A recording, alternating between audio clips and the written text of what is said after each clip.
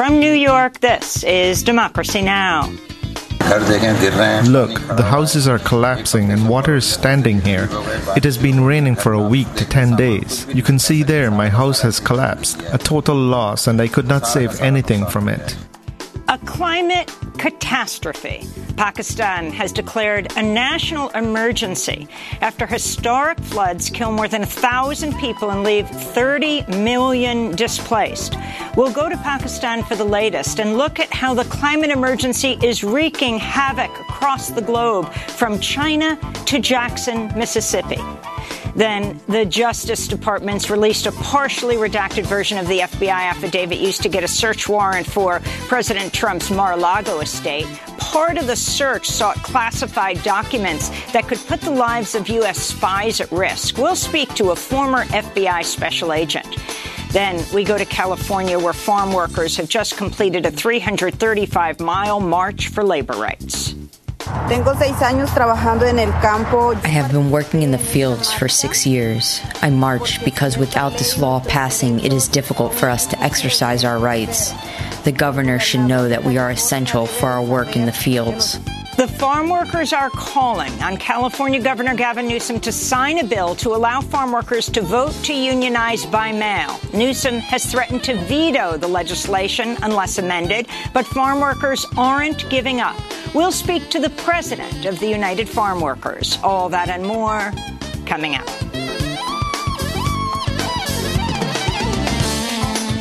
Welcome to Democracy Now!, democracynow.org, The War and Peace Report. I'm Amy Goodman. Pakistan has declared a national emergency as massive floods continue to devastate the country.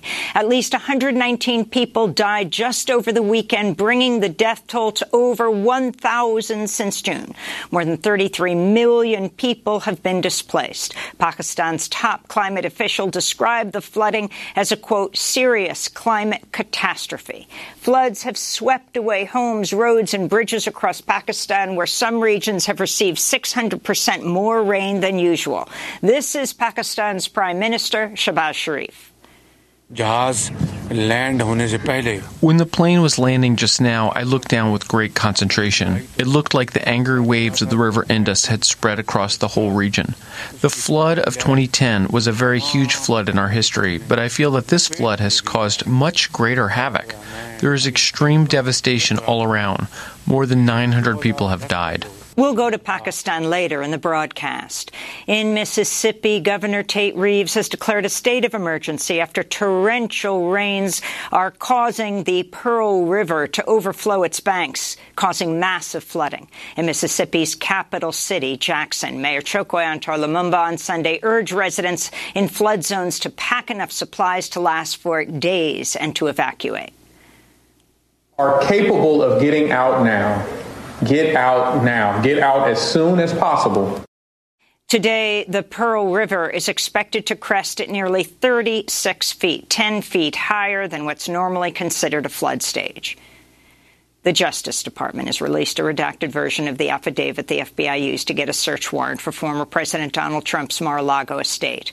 The affidavit revealed authorities were concerned Trump still had possession of top-secret documents that could have compromised U.S. intelligence sources and methods. It also revealed the National Archives had recovered 184 classified documents at Mar-a-Lago in January. 25 of those documents were marked top secret. Some included information intercepted under the Foreign Intelligence Surveillance Act. The affidavit went on to state, quote, there is also probable cause to believe that evidence of obstruction will be found, unquote. In related news, a federal judge in Florida who was appointed by Trump has indicated she will agree to his request to authorize a special master to review the documents seized by the FBI.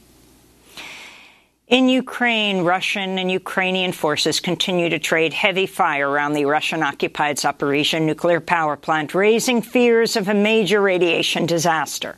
Over the weekend, Ukraine accused Russia of using positions near the plant's 6 nuclear reactors to stage artillery attacks on nearby Ukrainian towns. Meanwhile, Russia's defense ministry says it shot down a Ukrainian drone near the Zaporizhzhia plant's nuclear waste enclosure. Russia also accused Ukraine of shelling the site several times, which Ukrainian officials deny. Officials have started handing out iodine tablets to some 400,000 people living near the plant to help protect them from a potential radioactive release. This comes as the UN's International Atomic Energy Agency says a team of experts is on their way to Zaporizhzhia and will arrive later this week to evaluate the safety and security of Europe's largest nuclear power station.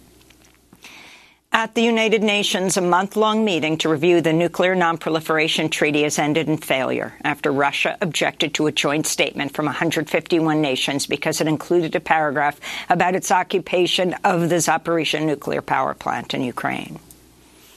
In Libya, at least 32 people died and 159 people were wounded Saturday as rival militias fought in Tripoli. It was the heaviest fighting seen in Libya's capital in 2 years. The dead included at least 17 civilians. Libya has been in a state of crisis for over a decade after NATO helped topple rebels of the government of Muammar Gaddafi in 2011. Since February, Libya has had 2 prime ministers competing for power. Saturday's fighting was between militias with ties to each of the men. The Environmental Protection Agency has moved to reclassify 2 commonly used chemicals as hazardous substances after a growing body of scientific research linked them to cancer and other health problems.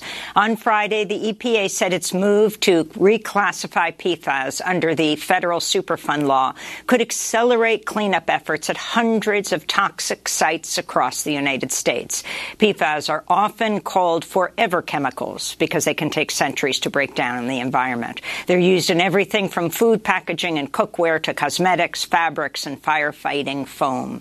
In humans, PFAS have been linked to a host of dangerous health effects, including liver damage, decreased fertility, asthma, thyroid disease, low infant birth weight, and cancer. Federal Reserve Chair Jerome Powell has warned efforts to control inflation will bring pain to many households. Powell spoke in Jackson Hole, Wyoming on Friday. Reducing inflation is likely to require a sustained period of below-trend growth. Moreover, there will very likely be some softening of labor market conditions. While higher interest rates, slower growth, and softer labor market conditions will bring down inflation, they will also bring some pain to households and businesses. These are the unfortunate costs of reducing inflation. But a failure to restore price stability would mean far greater pain. Progressives, including Massachusetts Senator Elizabeth Warren and former Labor Secretary Robert Reich, have warned Powell's moves will lead the United States into a recession. Reich said, quote, "The pain is already being felt across the land. Most Americans aren't getting inflation-adjusted wage increases, which means they're becoming poorer." In New Mexico, a 23-year-old asylum seeker from Brazil has died by suicide while in custody of Immigration and Customs Enforcement.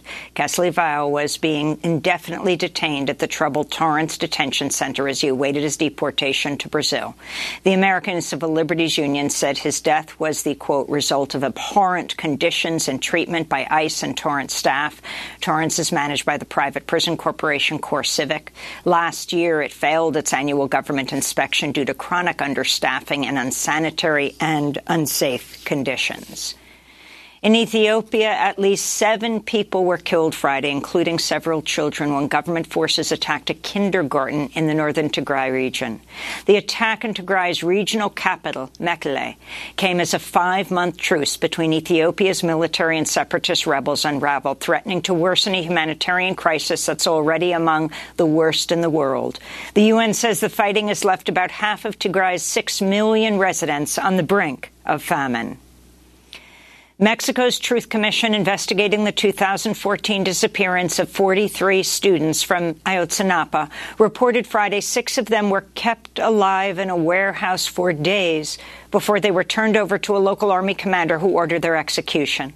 Last week, the Truth Commission called the disappearances a state crime. On Friday, hundreds took to the streets of Mexico City demanding justice for the 43 and Mexico's other disappeared people. This is the father of missing student Hilda Hernandez. We want justice. A lot of evidence points to the fact that the former Attorney General Jesus Murillo obstructed the investigation. Whether by omission or participation, he has to pay. As a mother, I tell you we still feel pain, and this man has never touched his heart. In Argentina, thousands of people took to the streets of Buenos Aires Saturday to defend Vice President Cristina Fernández de Kirchner against allegations of corruption. She's accused of defrauding the state in a scheme to divert public funds during her term as president from 2007 to 2015. The weekend protest came just days after prosecutors called for a 12-year prison sentence and a ban on public office for Kirchner. Police fired tear gas at protesters. At least 4 people were arrested. And in California, Governor Gavin Newsom has threatened to veto a bill that would make it easier for farm workers to cast their ballots in union elections remotely via mail. In a veto statement released Friday, Governor Newsom suggested he's willing to negotiate changes to the bill. The measure is backed by the United Farm Workers, which has vowed to continue fighting to expand voting accessibility and farm workers' unionization efforts. Newsom's veto threat came on the same day the San Francisco Chronicle reported a wine company he co-founded with billionaire Gordon Getty purchased a new vineyard in Napa County for $14.5 million. Farm workers have often denounced a chronic lack of protections and unsafe working conditions at California's vineyards. We'll have more on this story with the president of the United Farm Workers later in the broadcast. And those are some of the headlines. This is Democracy Now!, democracynow.org, the War and Peace Report. I'm Amy Goodman. Pakistan has declared a national emergency as massive floods continue to devastate the country. At least 119 people died over the weekend, bringing the death toll to over 1,000 since June. More than 33 million people have been displaced. Pakistan's top climate official described the flooding as a, quote, serious climate catastrophe. Floods have swept away homes, roads and bridges across Pakistan, where some regions have received 600% more rain than usual. Survivors say they've lost everything in the floods. There is no administration here. The deputy commissioner is doing nothing. Look, the houses are collapsing and water is standing here. It has been raining for a week to 10 days. You can see there my house has collapsed. A total loss, and I could not save anything from it. Pakistan's Foreign Minister Bawali Bhutto Zardari has called on international support to help Pakistan recover from the floods. They're absolutely devastating. I haven't seen any destruction or devastation of this scale. I find it very difficult to put into words the phraseologies that we're used to, whether it's monsoon rains or flooding, doesn't quite seem to encapsulate the ongoing devastation and disaster that we're still witnessing. The fact that Pakistan contributes negligible amounts to the overall carbon footprint, but we are devastated by climate disasters such as these time and time again, and we have to adapt within our limited resources and whatever way we can to live in this new environment. The floods come as the climate emergency continues to wreak havoc across the globe. Europe's confronting its worst drought in 500 years. China's facing an unprecedented heat wave that's dried up rivers and lakes. Here in the United States, the mayor of Jackson, Mississippi, urged residents Sunday night to evacuate the city as it braces for more flooding. We're joined now by 2 guests. In London, Asad Rehman is with us, Executive Director of War on Want, lead spokesperson for the Climate Justice Coalition. And joining us from Islamabad, Pakistan, by phone is Shamir Baloch. He covers Pakistan for The Guardian. His new piece is titled People Are Getting Sick, Destitution in Flood-Hit Pakistan. Shamir Baloch, thank you so much for joining us. Can you just describe what's happening in your country?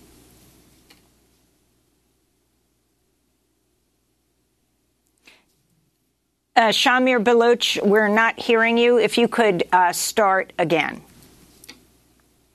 You hear me right now? I do hear you now. Yeah, actually, things are getting worse with each passing day, and we know, and the Prime Minister of Pakistan has already mentioned it, like the half of Pakistan, more than half of Pakistan, and four corners of the Pakistan are underwater. Like there is already international call for Pakistan is called for international help. And from Balochistan to Sindh province to Khyber Pakhtunkhwa provinces, they all are underwater, and it's quite a climate catastrophe. And Pakistan is suffering so much, and people like in far-flung areas, people are the state and the government machineries, they're trying their best to help and reach out, but they have lost access to many parts of Pakistan, like in Balochistan, which covers half of Pakistan. Like the road, rail, and the bridges have been wiped out from this flash flood, and the only ways to reach out those displaced people and the affected people is through helicopters, and the army has been called on in entire Pakistan for help. But again, Pakistan has been going through an economic crisis for the last couple of months, and it makes it harder for Pakistan to go for relief and rescue operations across the country. Apart from that, the worst we have seen right now in a couple of weeks, Pakistan is already going through a political crisis since April, when Imran Khan was ousted from power through a constitutional mean, like out of no confidence. Since then, he has been taking on the military and the West and the government, like for the current government, for orchestrating and conspiring against his government. So now he has taken on the government, and so it's quite very hard. Can you talk about the connection between the flooding and climate change? Actually, it's quite clear. We have seen in Pakistan in May, I already did a story on it about the heat waves in Pakistan. It was very worst heat waves in May. Just imagine, in May, more than 50 degrees Celsius was recorded. And in mid-June, at the end of the June, then we had abnormal monsoon, and that have just been going on with some intervals. In August, it's a climate crisis. In August, we have seen a snowfall in Ziyarat, a town which is around not more than 100 kilometers away from Balochistan's provincial capital. Just seeing snowfall and heat waves in May and snowfall in August and abnormal monsoon, these all are the climate crisis and the climate catastrophe. And there's already a debate in Pakistan, like Pakistan doesn't contribute more than 1% to carbon emission, and it's in the receiving end of this climate crisis. I want to turn to some of the voices of more survivors in the floods in Pakistan. We're very worried. Our elders are saying they have not seen such rains and floods in the past 30 to 35 years. This is the first time we have seen such heavy rains. Now we are concerned that, God forbid, this type of heavy rain may continue in the future because the weather pattern is changing.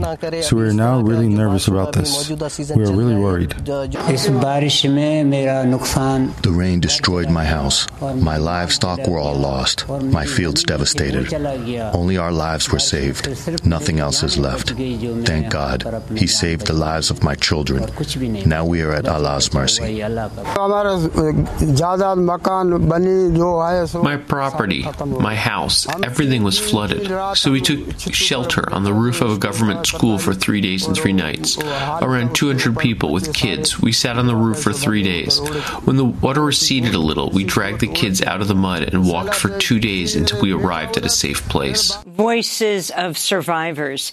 Shamir Baloch, I know you have to leave. I just want to ask you, Al Jazeera says Pakistan is ranked 8th among countries most vulnerable to climate crisis, despite contributing less than 1% to global carbon emissions, according to the Climate Change Risk Index of 2021. The significance of this and what you feel needs to be done, the global response right now.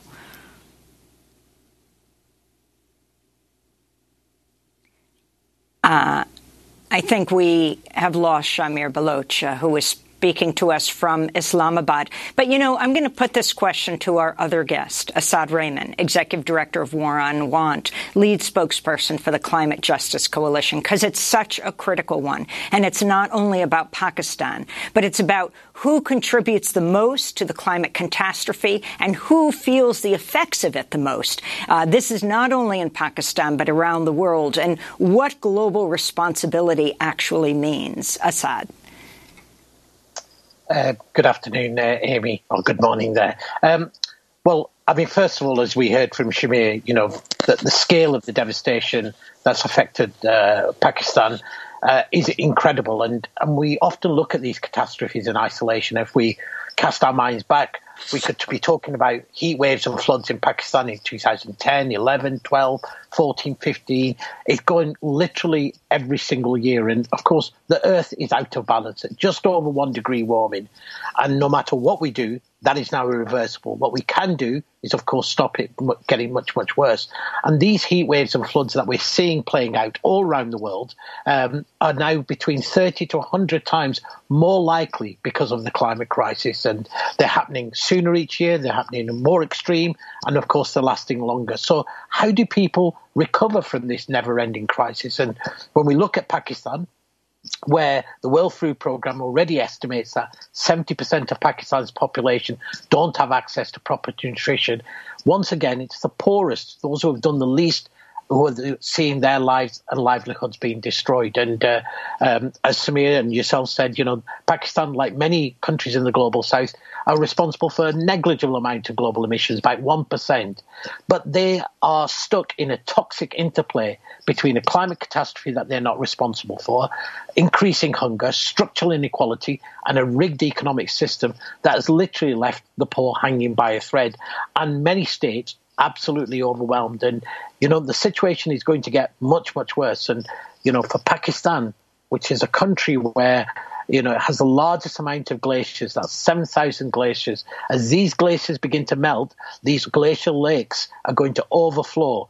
And it's already estimated that 2/3 of these glaciers will be lost. And whilst today we see floods, when these glaciers are gone, the real question is going to be, where is the fresh water that provides, not just for the people of Pakistan, but for hundreds of millions of people across the Indian subcontinent? Now, when we talk about, the reality of this crisis, and the warnings have been given to us, right? The dangers of breaching the 1.5 degree guardrail are going to be critical, that these extreme weather events are going to spiral out of control. And we've told that we have to halve global emissions. So rich countries really need to be cutting their emissions as close to zero by 2030 as possible, so that the rest of the world does have a little bit more space, those who are the least responsible. But currently, we're heading to a warming of just over 2.7 degrees at the best. And we've seen rich countries ramping up a massive new wave of fossil fuels, from the US to the UK, Canada, Australia to the EU. It's literally a bonanza for fossil fuel companies who, having made $2 trillion in profit over the last 3 decades, are now openly betting they can make trillions more in profit. This is, as the UN Special Rapporteur on Extreme Poverty, Philip Alston, said, this is the reality of climate apartheid. The rich are going to use their wealth to try and seek safety and literally leave the poor to burn. Talking about the poorest areas in Pakistan alone, Balochistan has been hit the hardest. It's the largest and most impoverished of the provinces. And I wanted to highlight what U.S. Secretary of State Antony Blinken tweeted earlier this month. He said, "We stand by Pakistan in hard times and offer our support to flood victims. In addition to $100,000 in immediate relief, the U.S. announced $1 million to build resilience against natural disasters. And we continue to work together to mitigate future impacts of the climate crisis." Your response, Asad Rehman? It's beyond laughable. It's criminal. Look, the poor in the world are hanging by a thread. And, there was a promise made in 2009, led by the United States, for $100 billion in climate finance. 13 years later, that has not been met. And the scale of what is now needed is estimated in the trillions. Look, rich countries are simply turning their back on the majority of the world. For the US to announce $1 million, for the UK to announce $1.5 million. Look, the reality is we're seeing, a climate crisis which is overwhelming the ability of states in the global south to be able to respond. And as I said, it's not just one crisis. It's a crisis of acute hunger. It's a crisis of structural inequality, of poverty and injustice. And these are all leading to a situation where the question is for the majority of the people, is life simply going to be possible? And unfortunately, the reality, as we've seen at these climate summits, as we saw in Glasgow last year, and they're likely we're going to see in Sharm el-Sheikh in the COP in November, is rich countries saying we will not be liable for the very damages that our economies are causing, and will turn their backs on the poor. The Climate Policy Initiative earlier this month releasing that report that showed Africa is getting just 12% of the finance it needs to manage the impact of climate change, which, of course, as we know, it didn't cause. The report noting African countries need $250 billion annually to move to renewable energy and address the effects of climate change. But funding in 2020 was just $29.5 billion. Your response, Assad? Yeah, it's a drop in the ocean, and increasingly, even the amount of money that is given, is often tied to loans. So it's more debt creating, and we know that many countries in the global south now are overwhelmed by debt. Look, Pakistan, going back to Pakistan, it's estimated that it's about to pay out $6.5 billion in debt repayments over the next 3 years. It's debt is running in the scale of hundreds of billions. We saw what happened in Sri Lanka, where with debt repayments and the government simply telling people not to eat or to eat less food. The reality is this is a moment of permanent and multiple crises, all fueling each other and fueling these injustices. What we really need right now is the richest countries in the world to actually live up to their responsibility. Look, there's no shortage of money. We've seen that just looking at the amount of wealth that is extracted from the global south. The fact that the richest billionaires saw their wealth increase by over $1 trillion just in the last year alone. What we need now is something like a global Green New Deal, a new Marshall Plan, the richest countries to actually provide the finance that is needed to the global south, not only to deal with the climate impacts, but not only to deal with their ability to be able to adapt to this crisis. And of course, that's limited in itself, but also for rich countries to actually cut their emissions. You can't simply keep expanding fossil fuels, and you can't simply watch the rest of the world burn. And, it's not just Pakistan, it's not just China. We're seeing in the Horn of Africa at this very moment, 5th consecutive year of drought, the longest for 40 years. Ethiopia, Kenya, Somalia, estimated up to 15 million people face acute hunger. We're now in the era of climate famines. We either have to stop this and actually begin to address it, or literally we are going to see a world where for the majority of people, life is simply going to be impossible. And I wanted to ask you about geoengineering. And the whole issue of China deploying cloud seeding airplanes over drought-stricken parts of the country as hundreds of millions of people endure China's longest heat wave on record. China's Ministry of Water Resources ordering planes to drop silver iodide into the clouds over Hubei province, where prolonged heat has damaged crops and led parts of the Yangtze River to run dry. Assad. Yeah, what we're seeing is, now increasingly desperate, mad, and simply dangerous experiments with geoengineering. So this basically says, we can carry on polluting, and then somehow we'll find a technological answer to deal with these impacts. There isn't one. We actually don't know what happens if we try and intervene in very, very delicate ecosystems that exist. The humanity's history all around the world over the last few 100,000 years has been when we've had a stable environment. That environment is no longer stable. So when it's no longer stable, surely the most important thing is to stop fueling the crisis rather than thinking that some technological answer is going to be able to address this. And it's not just China. We're seeing now increasingly more and more money being poured into sort of idea of techno fixers, and we've seen mad ideas such as putting, mirrors into the atmosphere to deflect the heat of the sun. We've seen mad ideas about pouring more iron filings into the oceans. All of these things. I mean, it's like, it's beyond like fearful. It's sometimes I'm literally astounded that these ideas have got so much traction, and they're getting traction because people refuse to deal with what is the core of this problem. And the core of the problem is we have a broken energy system dominated by fossil fuel companies, and we have a broken food system dominated by industrial agribusiness. If we stop those two and stop deforestation, we can actually create a world which is not just cleaner and fairer, will cut emissions, but actually allow people to be able to live with dignity. I want to ask you about part of the IRA, the climate bill that was signed in the United States, the Inflation Reduction Act, about CCS, carbon capture and storage, funded by that bill. Look, carbon capture and storage is the idea that somehow we can carry on polluting and then we can somehow capture the carbon from fossil fuels and from the industrial processes and bury it into the ground. Now, all the experiments that have ever happened have all shown that there is nothing to the scale of what is needed. The only possible example that may work requires a landmass potentially 3 times the size of the Indian subcontinent.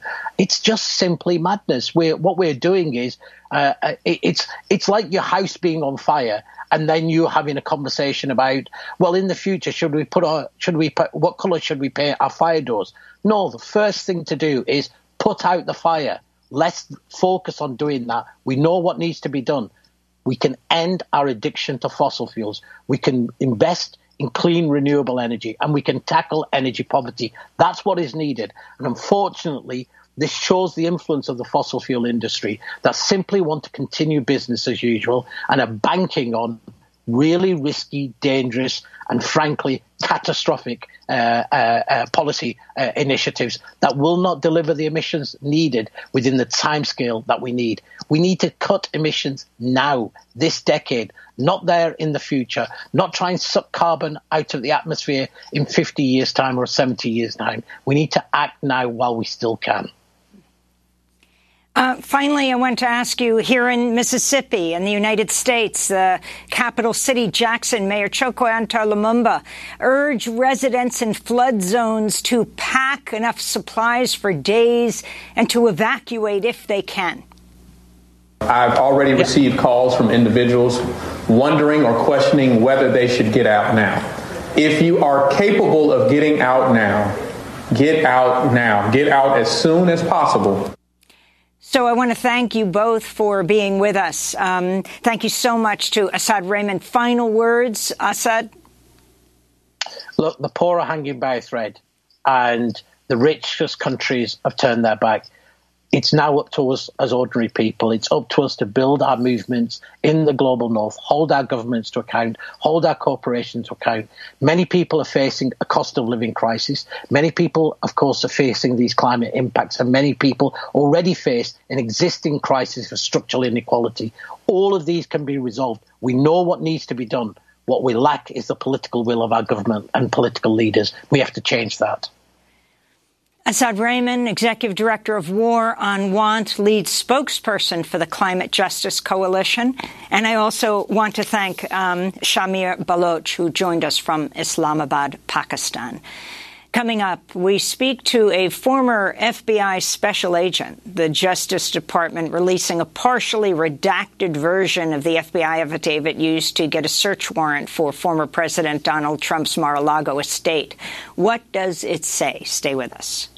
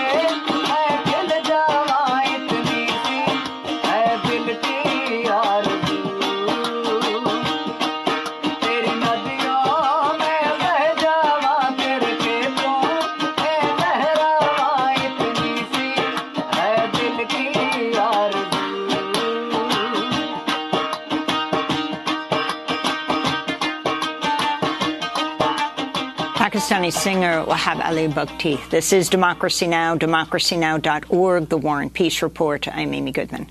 The Justice Department's released a redacted version of the affidavit the FBI used to get a search warrant for former President Donald Trump's Mar-a-Lago estate.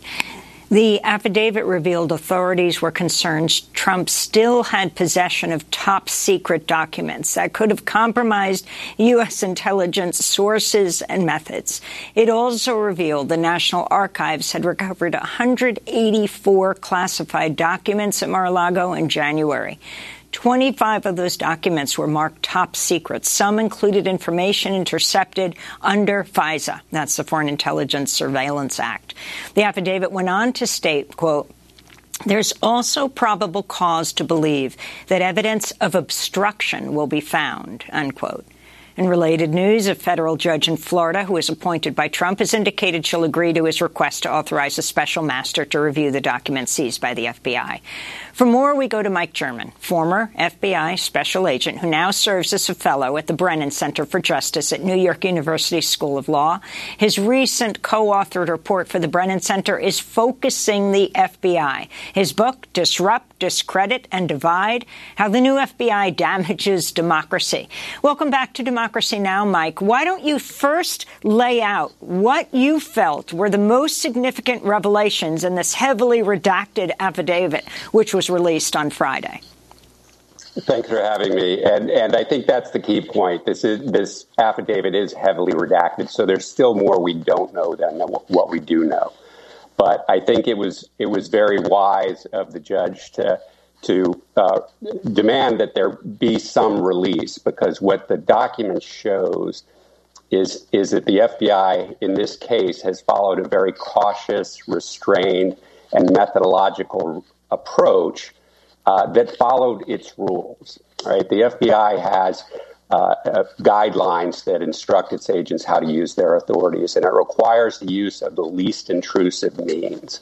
And what you see in the affidavit is a step-by-step process where first the National Archives negotiated with the former president and his attorneys attempting to get these documents back. Once they received some documents and recognized that there were classified documents among them, they took the next step and again asked the president's representatives to provide more documents. And finally, they went to a grand jury subpoena and made very clear that the documents that remained at Mar-a-Lago were not being protected in the way that the law required. So all of this activity took place over the course of more than a year before the search began. And even the way the search was conducted was very restrained. And we don't have to look far. Just earlier, I think a week earlier, in a similar national security investigation in Florida, we saw a armed raid of Black liberation groups as part of what the FBI claims is a national security matter involving Russian interference with the election. But you saw armed agents, you saw people being handcuffed at these locations where the African People's Socialist Party were the subjects of those searches when they're not actually charged with any crime. And that kind of aggressive approach is what we've seen since 9/11, this very militaristic law enforcement approach to these matters. So seeing that in the case involving former President Trump, the Justice Department and the FBI followed their guidelines, took very restrained steps, increasingly getting closer to what they needed to do, which the primary mission is to protect the documents that remain beyond government control. And I want to encourage people to go to democracynow.org to see our interview with Omali Yeshitela, who described exactly what happened to him. He's actually in St. Louis, though the places in Florida were raided too, chairman of the U.S.-based Africa People's Socialist Party. So, Mike German, the issue of revealing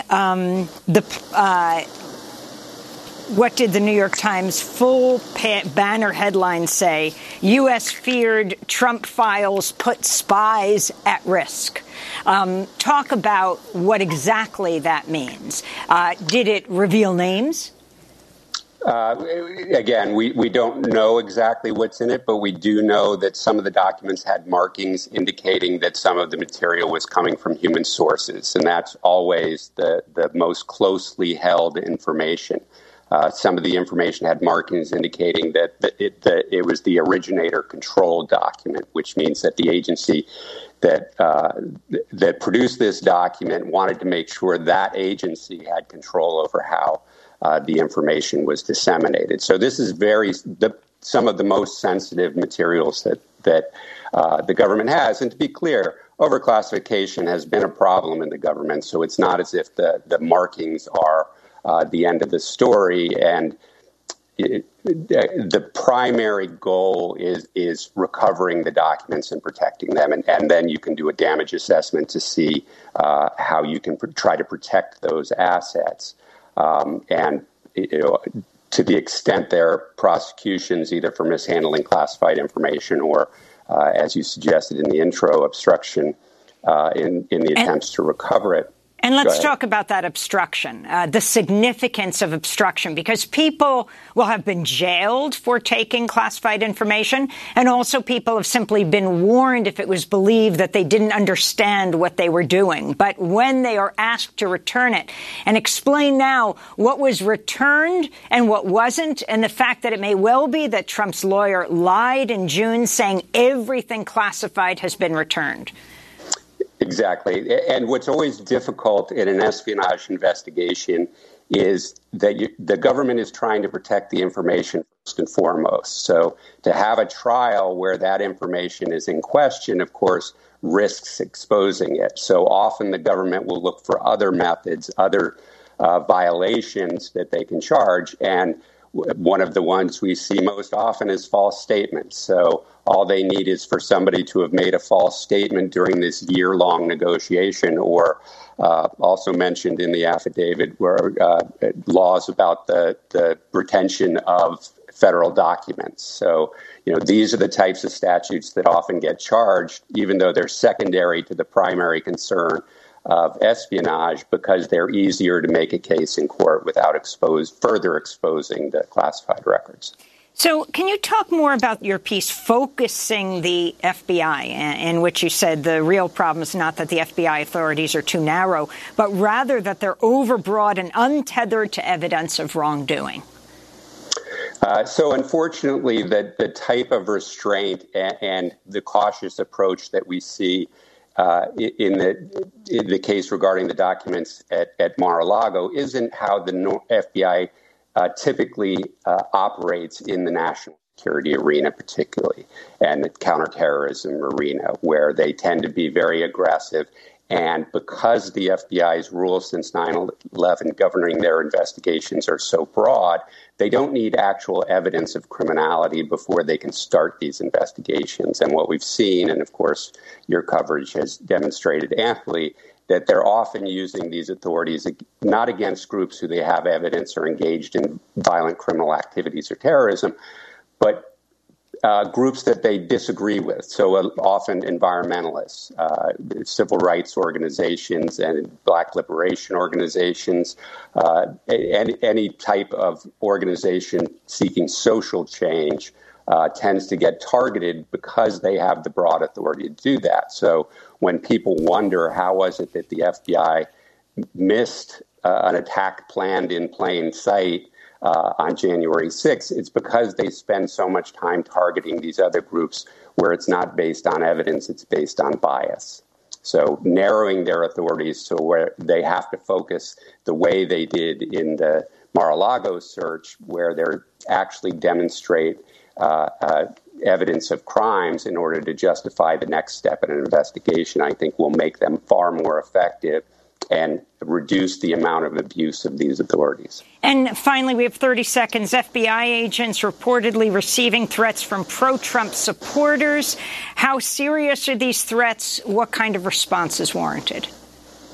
The threats are serious, and they've been persistent. I mean, one of the things that's bothered me as a former agent over the course of the Trump administration is how Trump was able to cultivate a far-right militant movement. At the same time, he was cultivating a law enforcement audience and bringing them together in a way that there seemed to be some amity between when these groups have always attacked law enforcement. I mean, people forget, but the Oklahoma City attack was directly against federal law enforcement. So for law enforcement not to recognize these individuals are a threat to them personally and their colleagues is a mistake. And hopefully this will direct some of that activity to make sure they're focusing on these groups. Mike German, I want to thank you for being with us, fellow at the Brennan Center of Justice at New York University Law School, former FBI special agent. We'll link to your report focusing the FBI. Mike German's book, Disrupt, Discredit, and Divide, How the New FBI Damages Democracy. Coming up, farm workers in California calling on Gavin Newsom to sign a bill to allow farm workers to vote to unionize by mail. Newsom's threatening to veto the bill unless amended. Stay with us.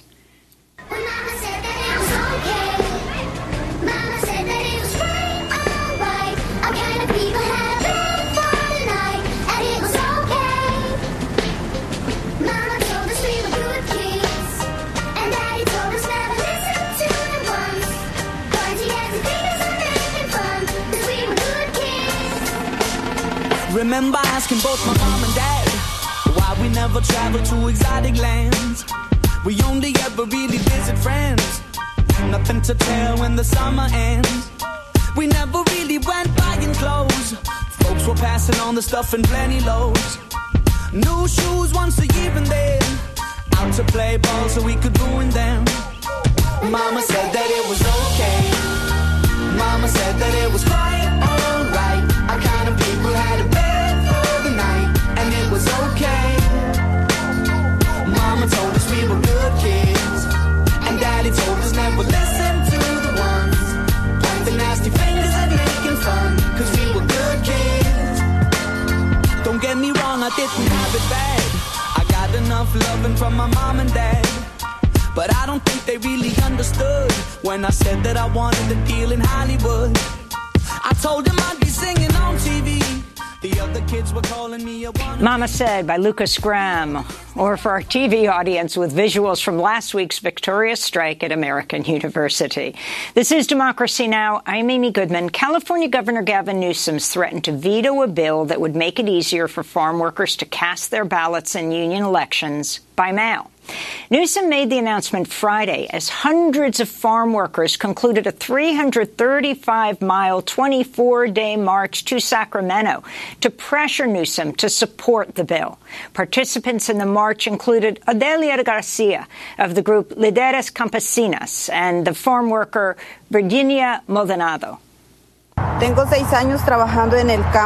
have been working in the fields for 6 years. I marched because without this law passing, it is difficult for us to exercise our rights. The governor should know that we are essential for our work in the fields. Buenas tardes, mi nombre es Audelia Garcia. Good afternoon, my name is Audelia Garcia, and I represent Líderes Campesinas in California and Alianza Nacional de Campesinas. We defend the rights of farm workers.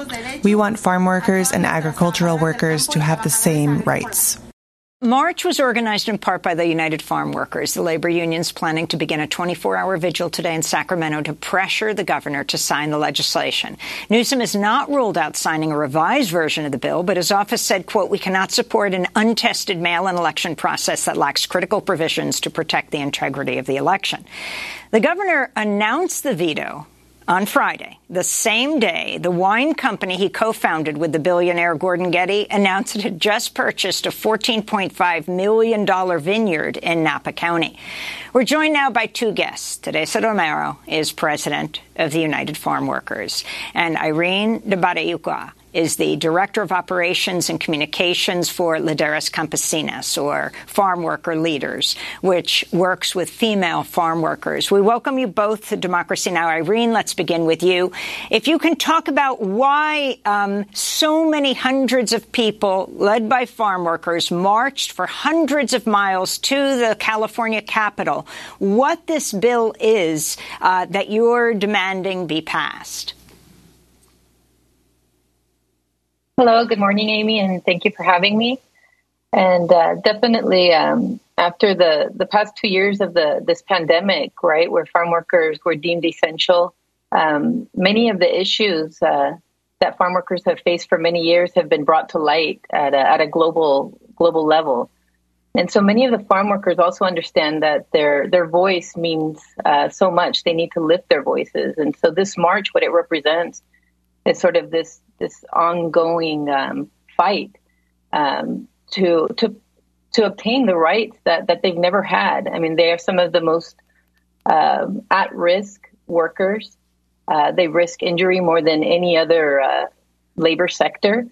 They are exposed to pesticides, to sexual assault, to wage theft, all sorts of abuses that one cannot imagine. And so what this march meant was actually getting to that point where they have access to these rights, the rights to freely organize, like nurses do, like teachers do, like all other sectors of our labor, right? This is a $50 billion industry that the agricultural workers contribute to in California alone.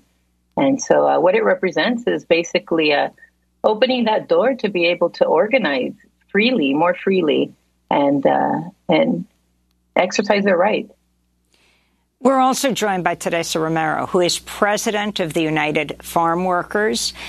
So you arrive in Sacramento, the capital, with hundreds of farm workers, and at the same time you get the message from the governor that he will not sign this legislation. The legislature will pass it, but he won't sign it. He vetoed it last year unless it's amended. And then at just about the same time, the Sacramento Chronicle releases this piece on his company buying up another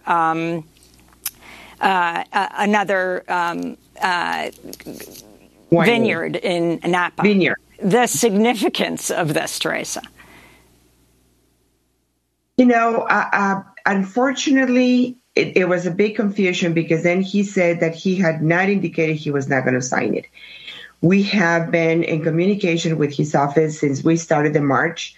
Like you said, we marched 335 miles. On Friday, we had thousands of people join us at the Capitol. And what we want to make sure is that farm workers have the ability to vote for union representation in a safe way. Right now, if farm workers organize, they're fired. They're deported. They have been deported. There is an attorney that is known from calling immigration, so the farm workers are deported. Farm workers have worked through the pandemic, through high temperatures, through pesticides, through fires, and it is time that we treat them as the essential workers that they really are. I mean, talk about the heat wave. Just your marching alone through the Central Valley in California, this many-day march, the dedication that it took. But can you also link, I mean, on the one hand, I think there was probably the embarrassment of it coming out about his vineyard, another vineyard purchased, at the same time as he's saying he wants to amend this. Are you in negotiations? And what do you say to a governor who succeeded in defeating a recall? Many of the people who voted for him to keep him voted by mail. So many people, and overwhelmingly, I think, Democrat, use the mail in regular elections. What's your response to limiting it when it comes to the United Farm Workers voting for, unionization by mail, and why mail is so important to you? You know, it is the double standards. What works for him, he doesn't seem to believe that it works for farm workers. Farm workers, right now, the only way that they can vote for union representation is at the employer's premises. And, the supervisors are there, the foremen are there. In many cases, they have, quote unquote, security. So it is very intimidating for farm workers. A lot of them are undocumented, so they prefer not to show up. So we want to improve participation. We want to give them the options of voting for union representation. If they do it from the comfort of their own home, and then they either deliver the ballot directly if that's what they want, or mail it, they're safe from retaliation because nobody is going to know, even if they voted. And we had farm workers joined us in this 24-day march who work for union companies, but they're doing it because they know what other farm workers go through and how intimidating. Just think about it. So in many cases, you have several family members working in the same farm. If one of them starts organizing or asking for their rights, then not only that person is fired, but the entire family members are fired. So they risk a lot just saying that they want union representation. Irene de Baraycua, can you talk about the conditions on the ground even further that farm workers face, and particularly women? Yes. So what Líderes Campesinas is, we're composed of women farm worker leaders, victim advocates. And so usually what we see is a tremendous fear of women that face sexual assault, harassment in the field, and they're scared to report. And as Teresa mentions, many times the retaliation is the biggest fear, and deportation, right? So many of the women stay quiet. They don't say anything. They may be getting harassed by supervisors, co-workers, and many times even the men that witness this have come to us to report these things, but they are also fearful themselves of getting in trouble, of getting fired, of losing their jobs. We see a lot of wage theft claims. Many of these people don't know how to go through these processes, right? They don't have language access, technology at times to be able to make reports. And so many times Kalosha has brought to the attention that there's a lot of advocates maybe that speak of complaints and such, but that the written official complaints are not in their system. And so that's a very big problem, is very low reporting of what's happening in the fields. We see a lot of exposure to pesticides. There's pesticides being sprayed at the time that people are working out there, when there should be an alert system, right? People should not be working for several hours when pesticides are being sprayed. And so definitely various things also related to the heat, the fires. There's evacuation zones where farm workers are actually being brought in to finish the harvest, especially in places where Newsom has a winery in Sonoma County, right, Napa, and definitely many of these issues are not being addressed the way that they should. Teresa Romero, we just have 30 seconds. Are you negotiating behind the scenes with the governor? And is it possible? I mean, I think all legislation has to be on his desk, by September 1st, that it could happen this term? Everything is possible. We have negotiated our bill with some of the amendments that 90% of what the governor wanted, we included in the bill. And it is being voted today in the Senate, and it is going to go to the Assembly. There is still a possibility, but it is going to pass the Senate, it's going to pass the Assembly, and it's going to be 100% up to him to sign it. Teresa Romero, I want to thank you for being with us, President of the United Farm Workers, and Irene de Baraycua of Líderes Campesinas, which works with female farm workers. That does it for our show. In breaking news, NASA has scrubbed its planned launch of its new moon rocket, the Space Launch System, which was scheduled to lift off from Florida's Kennedy Space Center this morning. That does it for our show. Democracy Now! Currently accepting applications for a People and Culture Manager. Check democracynow.org. I'm Amy Goodman. Thanks for joining us.